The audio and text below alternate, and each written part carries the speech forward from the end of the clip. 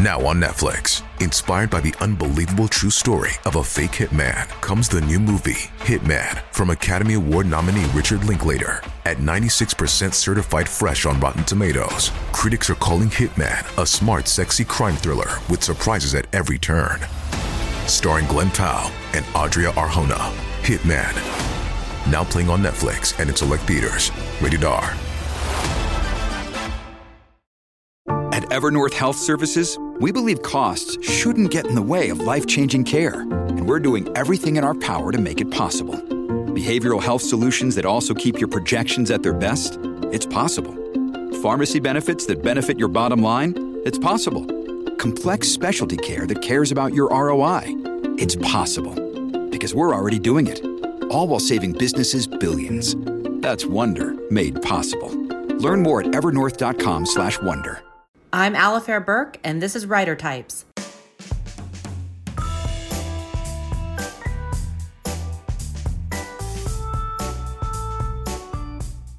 Welcome to Writer Types. I am your host, Eric Beetner, and today I am joined by three best-selling authors, all with new books out.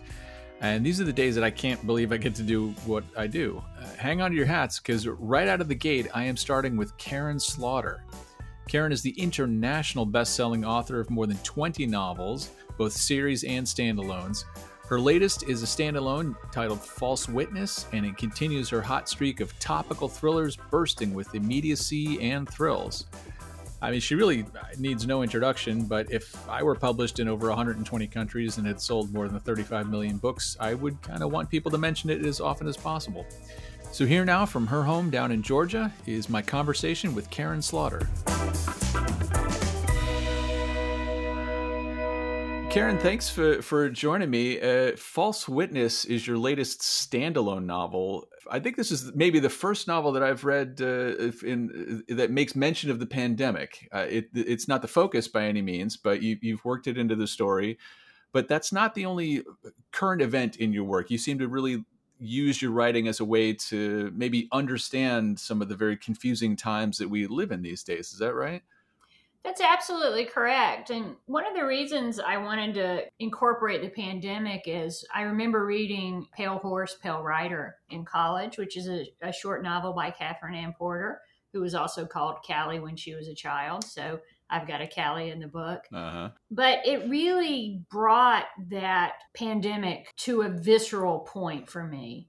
Because, Katherine Ann Porter had the Spanish flu, which they called it the Spanish flu, even though it probably came from Oklahoma.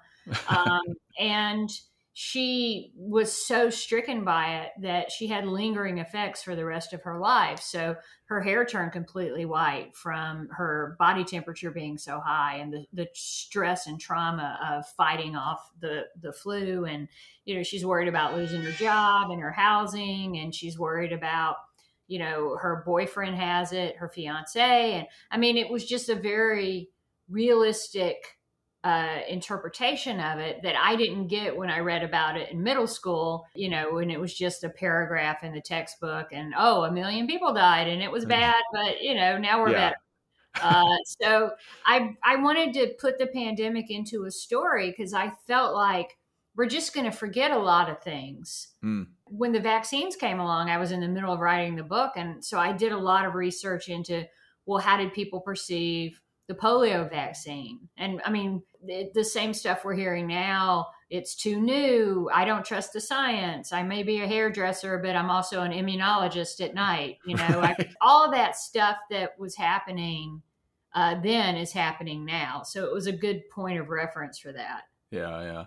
And you touch on current event issues, if you will, in a lot of your books. I mean, you seem to, you like the rip from the headlines, not in terms of like taking a true crime thing, but, you've dealt with sort of the Me Too movement a little bit and the political landscape. Is this a way for you to kind of just work it out on the page and figure it out for yourself? Or are you trying to is it more of a discussion with the reader?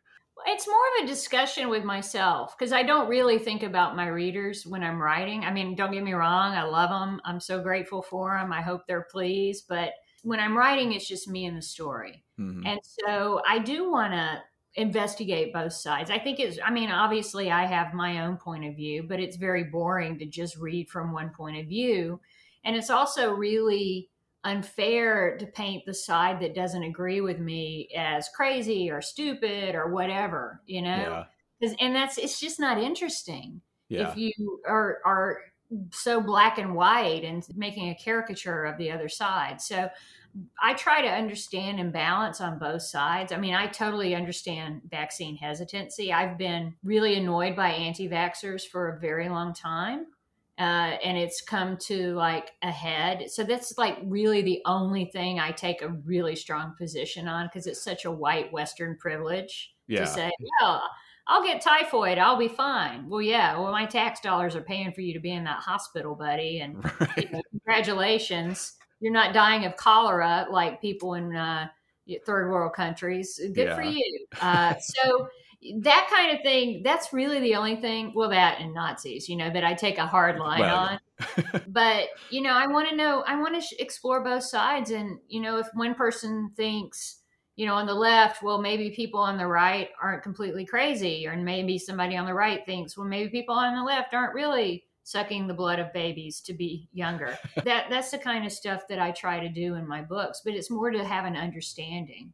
Well, in False Witness, Lee has built up her life from a very low place, and we get glimpses and flashes of where she came from and how bad it was. But you start her in a place where she's rebuilt herself into someone who's pretty impressive. She's a lawyer. She's doing good. But in any good thriller, you kind of have to take someone's good life and then put it at risk, right? Oh yeah. Well, I mean, straight off the bat, she wanted a good life. She shouldn't have been in the first chapter of my novel. I mean, that's just a bad life decision to be in a Karen Slaughter novel. But she is pretty accomplished, and she went to Northwestern. She's got a great career. She's got a wonderful husband / ex-husband. They're co-raising her great daughter together. But we slowly learn over the book that perfect life can very easily fall apart if one thing is pulled from it, and that's her control. And I love the character. Her name's Lee Collier. And she's very, very loosely based on my friend Alifair Burke. Because, Alifair's, when she was growing up, they weren't by any stretch successful. Her father was a college professor making basically, minimum wage, which is the same for college professors everywhere now. But, she worked her butt off, and she ended up getting into Stanford. And, now she's a law professor. She's a writer in her own right. She co-writes Mary Higgins Clark books. So she's pretty freaking accomplished. And I've always, even as a college dropout, I've had a lot of respect for her. And I thought, I was thinking of her a little bit when I was writing Lee, because Lee has that same hustle that Alifair does. But also, Lee has a really horrible thing happen to her that Alifair didn't happen, as far as, being in that first chapter of a Karen Slaughter novel.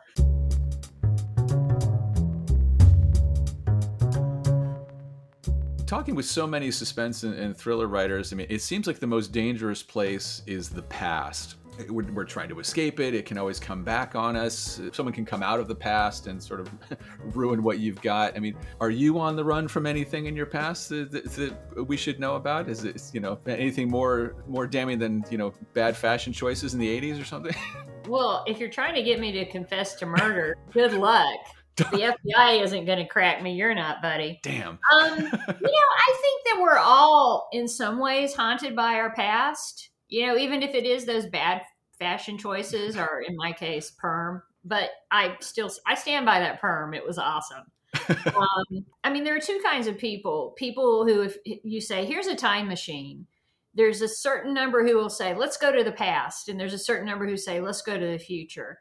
And I'm a future person. Uh-huh. I want to know what's going to happen next and what's going on and how things are going to shake out. And, are we really heading toward dystopia? Is that really going to happen? But I do think one of the things that I write about in this book is, if you don't deal with stuff that happens in your past, it's always going to haunt you. And that's true with a murder or a perm or shoplifting or, whatever. It's Yeah. always going to take a little piece of you if you don't say, hey, you know what?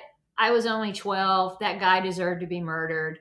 I'm okay with it. I'm ready to move on. And people talk about like closure or forgiveness. And I don't believe in necessarily in forgiving people, but I think you've got to forgive yourself to move on. And that was really what played out in the book was, can you give yourself forgiveness for your part that you played in something, even if you were the victim of it? Yeah.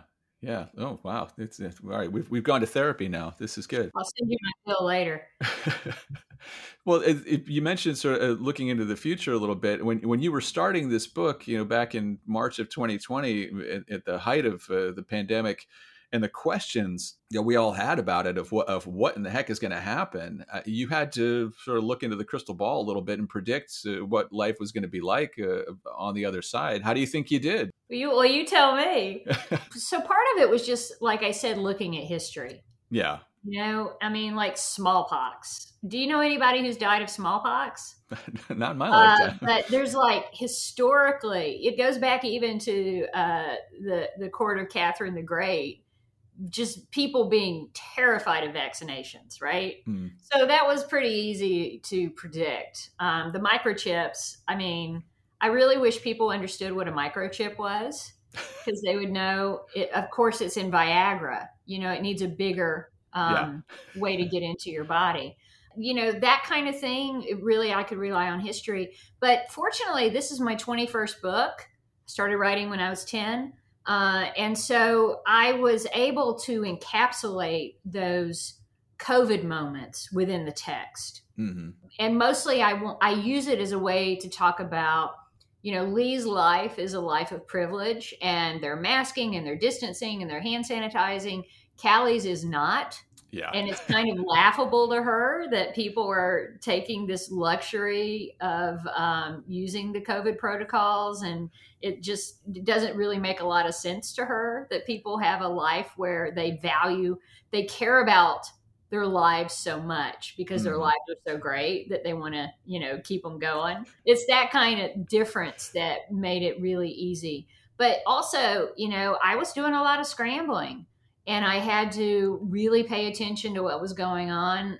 And obviously, I'm one of those privileged people because I could work from home and, I'm very introverted. So I did not miss any of the hugging or the socializing. And I'm like, we should probably continue that for at least the rest of my life. Yeah. But I was really following what people were doing and trying to capture that. And that was the hard part. Well, I had the privilege to sit next to you at a dinner one night in Bouchercon. I discovered you're quite the raconteur. Does storytelling run in your family? Is that something that you grew up with? Well, it's, I come from the South, and everything has a story. Even if you ask where the bathroom is, there's going to be a story. We all give country directions. It's never left on Main Street. It's like left at that white house with that big dog. Now he's the one who bit my uncle. I think that's just part of how I was raised. My dad is still a storyteller, and it's just something. Maybe it's because of the heat, where everything's like, just give me a minute. Let's slow this down.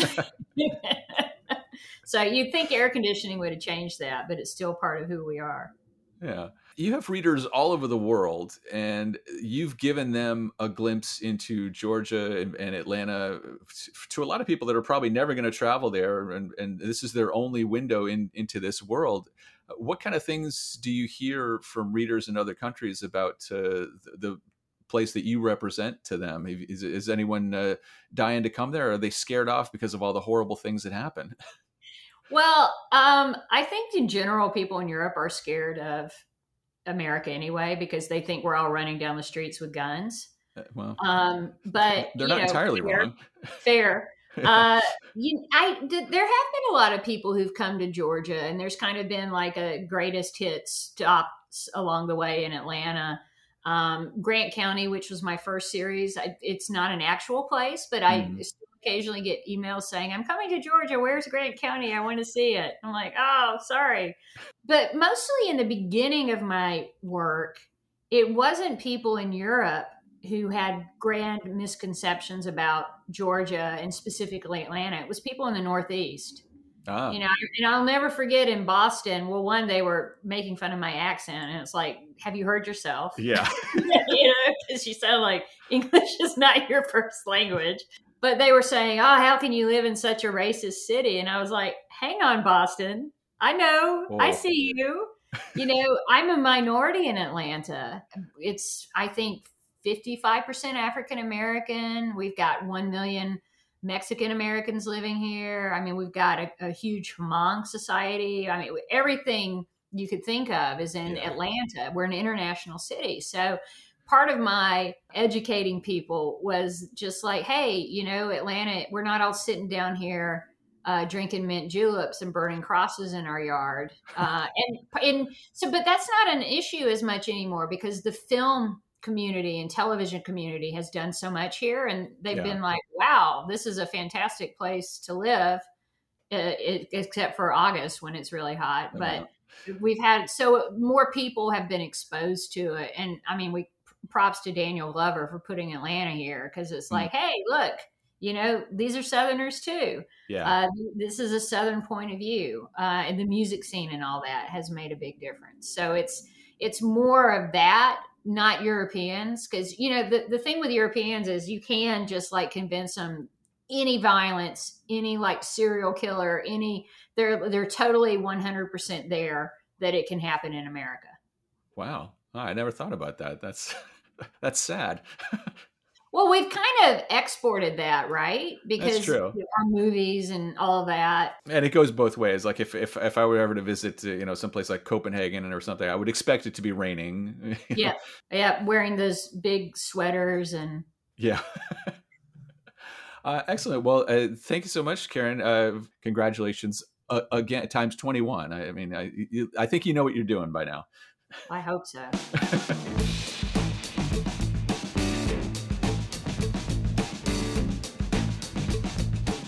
Next on the bestseller parade is Brad Parks, author of several standalone bestsellers as well as the Carter Ross series. His brand new book is called Unthinkable, and it uses Parks' trademark skill of putting characters into impossible situations and letting the reader watch them squirm their way out. I caught up with Brad way out in a cabin in the woods where he was for the summer. Brad, thank you for joining me. It's good to see you. We've bumped into each other a lot at conferences over the years, so it's always a pleasure to hang out with you. Congratulations on the new book, Unthinkable. And indeed, the events in this book are unthinkable. And yet, how did you think of them to make them up?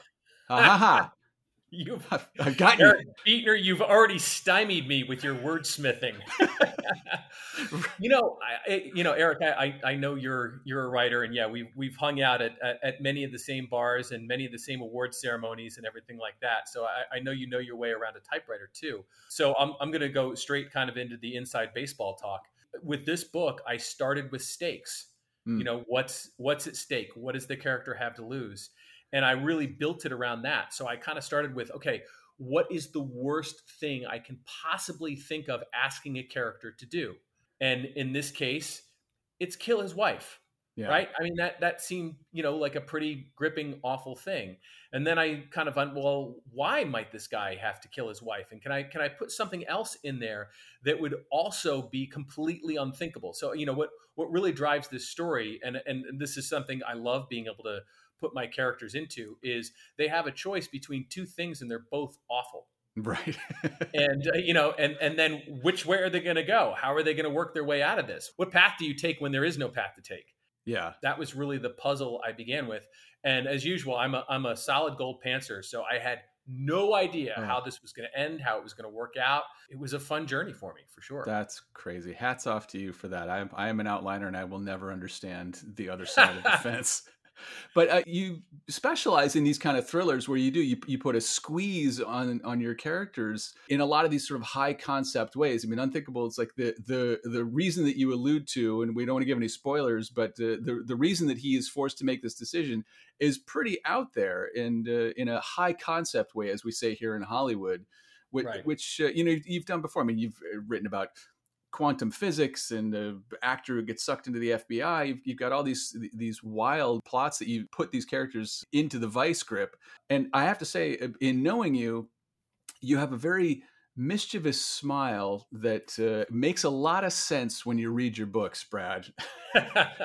and I know that's not really a question, but I just want to point that out, that we see you. We know what's going on. Fair enough. I feel seen already. Yes, there are devious, stupid things going on in my head for sure. I kind of subscribe to what I call the anti-Hippocratic oath, which, if doctors are all about the Hippocratic oath, do no harm, the anti-Hippocratic oath when it comes to your characters is do lots of harm. Yeah. So, really kind of put them in these awful, horrible, in this case, unthinkable situations and see what they're going to do. But then, I think when I'm kind of unfurling what that situation will be, that's actually when my inner nerd comes out. I've always been a guy who, I love the parts of the book that no one actually talks about. Right. And whatever, I should learn, this is my 11th novel now, and I should learn that I need to stop geeking out so much about things like quantum physics, or, in this case, there is this lawsuit. We can unfurl this a little bit, but basically Nate Lovejoy, the protagonist, learns that his wife, Jenny, who's a very high powered lawyer, is going to win this important lawsuit that has this incredible unintended consequence. And that is, it will trigger a series of events that will lead to a global warming catastrophe, right? And in kind of researching that and in making that plausible, basically, you kind of have to learn stuff, right? And inevitably, it becomes very high concept. Yeah, she thinks she's doing the right thing. She's doing the right thing. So this is another thing. I love having characters do the right thing and still get screwed for it. Right? I mean, isn't that a wonderfully horrible thing to do to your characters? And you learn these things, and I always hope that folks might even, Google a thing or two as they're reading my book to see that, no, I'm not actually making this up. This stuff really actually exists, right? And it's fun to kind of then, be playing with, well, then what is he making up? If you're like the guy in the band whose favorite track is the B-side that no one else likes. Exactly. And part of doing research too is also you get that base of what you need to know in order to tell the story, and then it's knowing selectively what to leave out, what's not going to be interesting for the reader, or what's not crucial to the story. But as long as you have that underpinning of truth and fact to it, it makes unbelievable situations believable. Yeah, I always say there was kind of only one thriller writer who ever got away with not leaving stuff out, and it was Tom Clancy. And if you really like submarines, you're in heaven, right? But yeah, the rest of us need to kind of subscribe to that 90-10 rule, where 90% of the stuff you're actually leaving out. Well, you left your Carter Ross series after 6 books. I got to think that writing a series compared to some of these standalones that you have must feel like a warm blanket, like it's familiar territory. Right. You get to know the characters well after that many books, and it kind of it's easy to start on page 1 of, book 4, 5, 6. Right. Because the world is already built for you. Right. Yeah, absolutely. But there are trade-offs in a series. There are certain characters who are safe. Exactly, I know I can't kill off Carter Ross's, sidekick, Tommy Hernandez, the great street reporter, because there are readers who have already told me Tommy Hernandez is their favorite character. Yeah. And if I ever did anything to Tommy, they would find me and burn my house down. Right. So, versus in a standalone, no one's safe. But I love that. Right. Because there's always that thing. So I have this thing, Eric, I do talk to my characters. For as goofy as that sounds, I mean, I have conversations with them, and there was always that conversation in a series, and I deliver the characters the very, very bad news that I'm sorry, we're about 40,000 words in, things are starting to feel a little boring. One of you has to die. I regret to deliver this news. And when I'm giving that talk, right, Carter and a few other characters are always kind of smugly with their arms crossed, knowing, well, you know what, I'm safe. He's not going to kill me. Versus in the standalone, they're all chewing their nails and leaving skid marks in their underwear.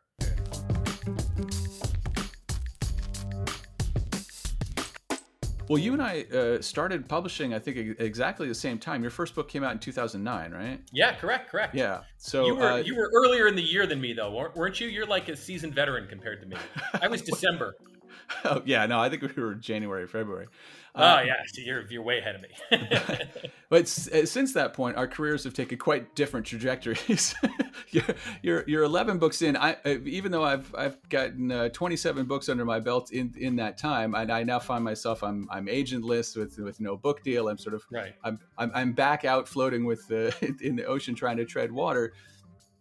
But without downplaying your talents and your skill as a writer and the work that you've put in, is making a career in writing, there's a certain amount of luck to it, yeah?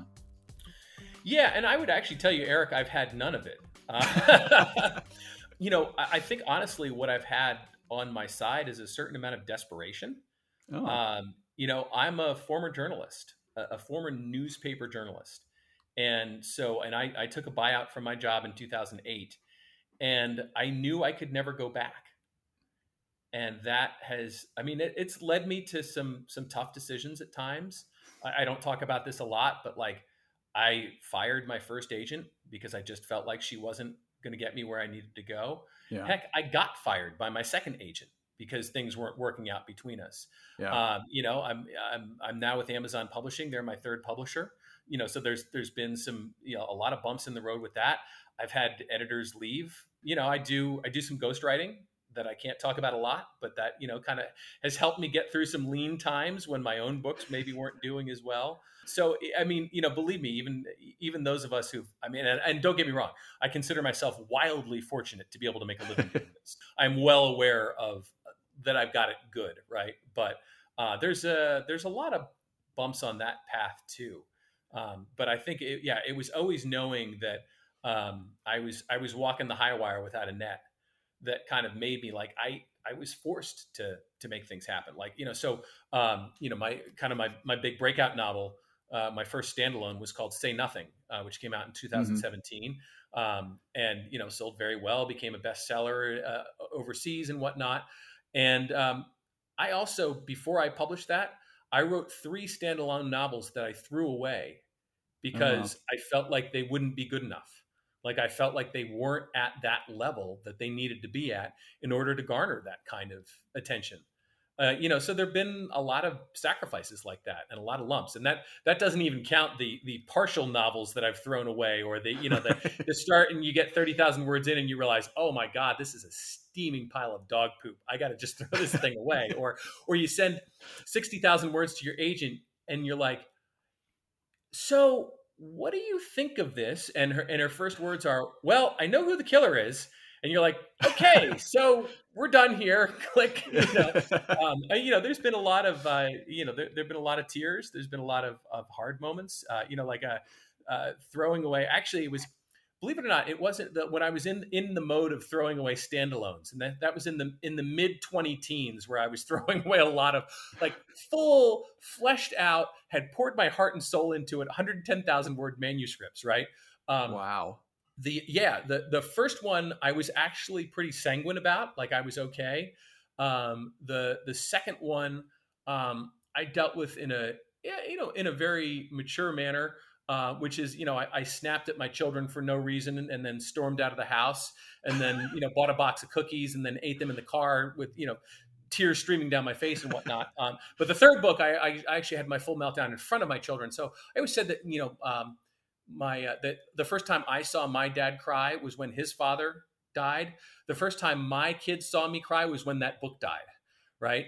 So, there've been those kind of like low moments, but the thing is you can choose grit, right? You can wake up every day and say, I am going to be gritty today, even though things are not working out well for me. I'm still going to keep at it. And I'm still going to, I've had to throw away that novel. I'm just going to get back on the horse and write another one. And I think if I really, truly have a talent or an ability, it's been that.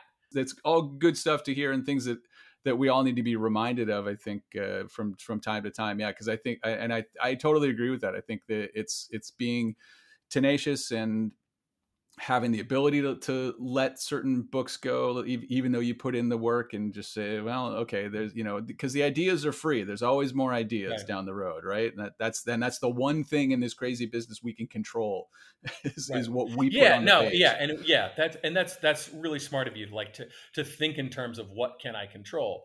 Because, by the way, that thing you can't control sometimes is, your marketing budget at the publishing house, right? Or, whether or not you get co-op at Barnes and Noble, yeah. or whether or not Barnes and Noble will pay attention to your book at all, like you just can't, but so yeah, you can control the ideas, you can control your effort. All right. Well, I'm going to go quit my job now and get a little bit of that fire under me to keep this thing going. But Brad, it was great to see you again. Great talking to you. Congratulations on Unthinkable, and may your hot streak continue. Keep coming up with ways to put your characters between a rock and a hard place, and then an even harder place on top. Awesome. We'll do. Well, Eric, it was great seeing you again, and I look forward to seeing you in person real soon.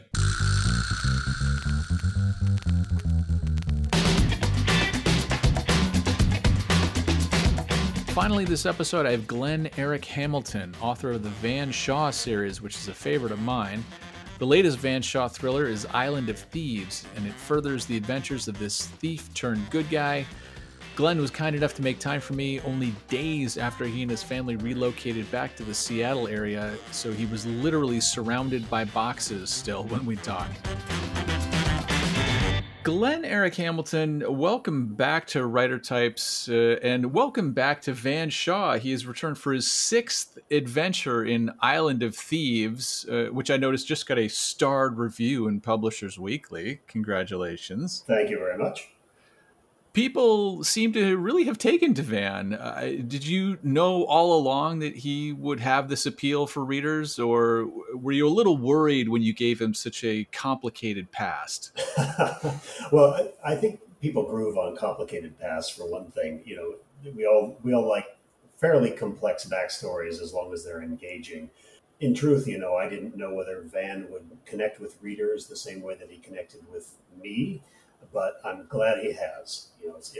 It's part and parcel of the process to try to write something that interests you. If it's jazzing you, I feel like that excitement always comes out in the writing. When you first introduced Van and then started to gain some readership who've now have become very dedicated and loyal readers, anticipating for Van's next adventure, has your relationship to him changed at all now that he, in a way belongs to the reading public almost as much as you, or are you still very protective and like, no, he's your guy, he's going to do whatever you want, and readers just need to follow along? That is a very timely question, because just really in the last book or two, I've started to get emails and tweets and other things from fans, very polite.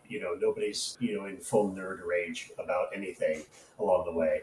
I'll occasionally get I'll get the occasional criticism, but for the most part, people are really involved with Van's personal life, in wanting him to either, date a particular character or have a side character return.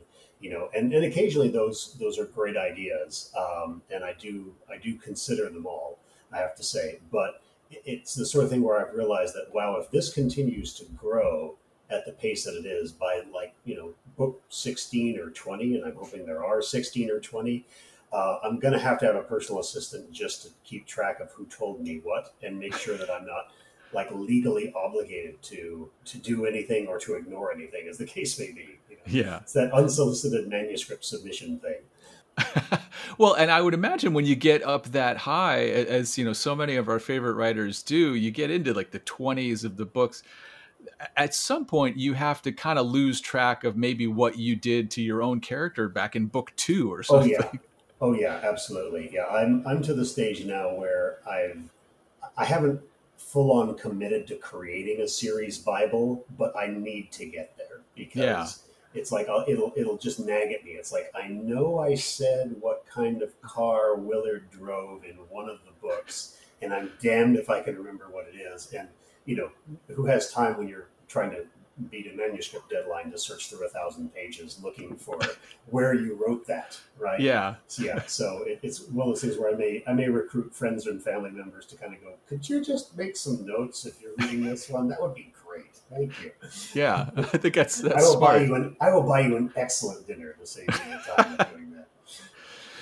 Well, Van's his history as a thief is something that he cannot seem to escape. And you recently relocated back to the Seattle area where you are from and where these books are set. So it seems like maybe you can't escape your own past, Glenn. It seems like that. And to clarify for the listeners, by recently we mean I'm still surrounded by boxes and bins, right? Yeah. Like it's you can count the number of days on two hands. So since we unloaded the truck, so we're still, and when we arrived, we were so exhausted from the move process that the whole notion of unpacking was just like, maybe tomorrow. Yeah. Right now we sleep. So yes, it's we went on book tour for the fourth book, Mercy River, and visited Seattle at the exact time that it seduces tourists, right? Mm-hmm. You go in the spring and it's gorgeous and it's a sunny day and everything's green and everything smells great. And it worked its magic on us. We're like, it's time to come back. When we had moved to California in 2005, we thought of it as kind of a 5-year adventure, right? And during that 5 years, we had a kid and, got careers and I started writing and all of that stuff. And, the 5 years turned into, the better part of 17 by the end of it. Wow. And so, we planned to come back for at least a couple of years. And then there was this pandemic thing that happened. Yeah. And everything sort of got put on hold for a little while. But it did give us time to make plans and really make sure that we were moving in the way that we wanted to move and moving where we wanted to move in the city. Well, I try not to take it as a sign that the forces of nature are unhappy with you on this move. But of course, the minute you land there and get a new address, it turns into the surface of the sun. Yes. It's even worse in Portland, if you can believe that. But yeah, here's the kicker is that when we moved down to Los Angeles in 2005, I don't know if you remember this, but that was a time of torrential rains, the tremendous flood that hit Los Angeles County in January of 2005. And, at the start, people were joking, oh, you brought the rain with you. And then after about 2 weeks of solid rain, they weren't smiling when they said it. Yeah. It was like, get out. You've brought this with you. And now what happens is we move back to Seattle and we've brought the heat. And it's just, I cannot emphasize enough that correlation does not imply causation. This is not our fault. Please don't burn us as witches. Well, do you have any sense that writing these books, being back in that area, will make your job a little bit easier? You're not having to reach so far back into your own memory for what it's like. That was a big reason for coming back. Honestly, I take 2 to 3 location scouting visits each year while being in California because Seattle is one of the fastest growing cities in the world, much less the U.S., and it's just changing at a phenomenal rate. But at the same time, being here in person allows me to do things like take somebody out to lunch and interview them, and get to know the community and in a deeper sense that I never planned to move away and then start writing about it. But the longer I was away, the more I wanted to get deeply enmeshed and the harder that was to do. And so that was a big reason, one of the big reasons for relocating back. Well, I was having a talk with an author recently about how difficult it can be to read books in our genre while you're trying to write a book in the same genre. And how you always worry about it. Is that going to influence what you're putting down? You don't want to unduly absorb someone else's voice and end it up on your page. Where do you fall on this? I'm generally of the opinion that I'm conscious enough now of my own writing voice that I'm less worried about accidentally picking up somebody else's voice and habits than I was when I was a beginner. Yeah. Right. Because, experience is the best teacher. And if I do a turn of phrase that seems a little odd for me, I can go, that sounds like Connolly, or that sounds like Laura Lippman, who are outstanding. If I can write like Connolly and Laura Lippman, wonderful. That's fantastic. But I don't want to be imitated. Right. But I find that I don't read a lot of lone wolf hero types of novels at the same rate that I used to. I used to read a lot of those. Because I'm writing that, I'm kind of thinking in that vein all the time anyway. Yeah. And so, usually when I'm pleasure reading, I want to read something different. Do you have any go-tos that you like to read for inspiration if you need to sort of grease the wheels of your own creativity?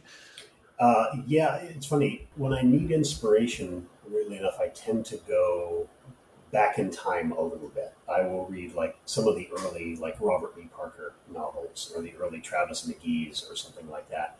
Mostly because, and not that the modern authors can be inspired as well. I mean, I mentioned Laura Lippman. Her novel Sunburn is absolutely a wonderful character study. It's fantastic. But sometimes just to sort of to kickstart things, to get that spark, I often like to reread stuff that I read very early on, long before I became a writer. And it's weird. It kind of engages that same excitement that I used to have without the feeling of comparison. Because sometimes when you read a modern writer along the way, you're comparing your own work to theirs. When it's removed by a generation or two, I have less of that feeling. Yeah, definitely. And it's like going back to the well, finding that thing that originally inspired you to want to pick up a pen, Yes. Well, in Island of Thieves, Van sets out, he has to hunt a killer. And I mean, over the years, you put him through so many paces. I want to know what you do when you come up against something that is outside of Van's skill set. How do you overcome an obstacle like that when you're writing? Meaning if he's in a situation that he's just not able to deal with? Or yeah, are you talking about research, where I have to research? Well, he's so accomplished. He's been Army Ranger, and then he has his background in the criminal element. But surely he's going to run into something that he can't do. Maybe he's not an expert at tying a bow hitch to a sailboat or something. Whatever it is. Is that? But do you like giving him an opportunity to learn, or do you figure out a way to make him an expert at something that maybe you didn't know he was an expert before? Yeah.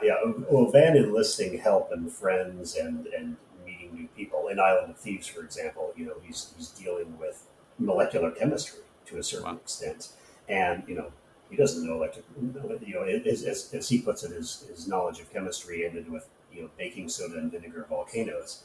Right. So he has to enlist help, and obviously I as the writer have to make that help understandable to the reader and hopefully exciting to the reader. That's how Van gathers it, is he's smart enough to ask if he doesn't know and track that down.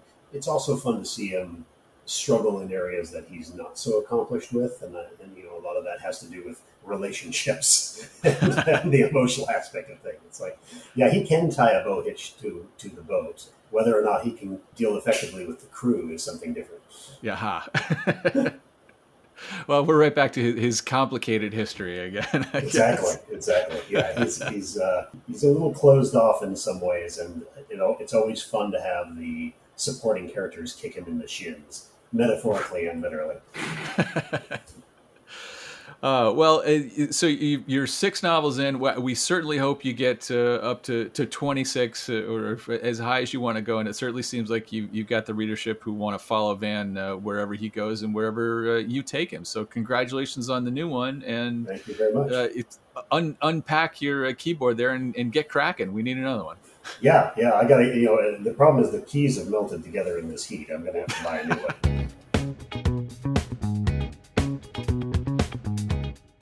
Wow, that was a hell of a trio of authors, and I have more in store for you next time. The hits keep coming, so subscribe to the show and get each new episode delivered right to you.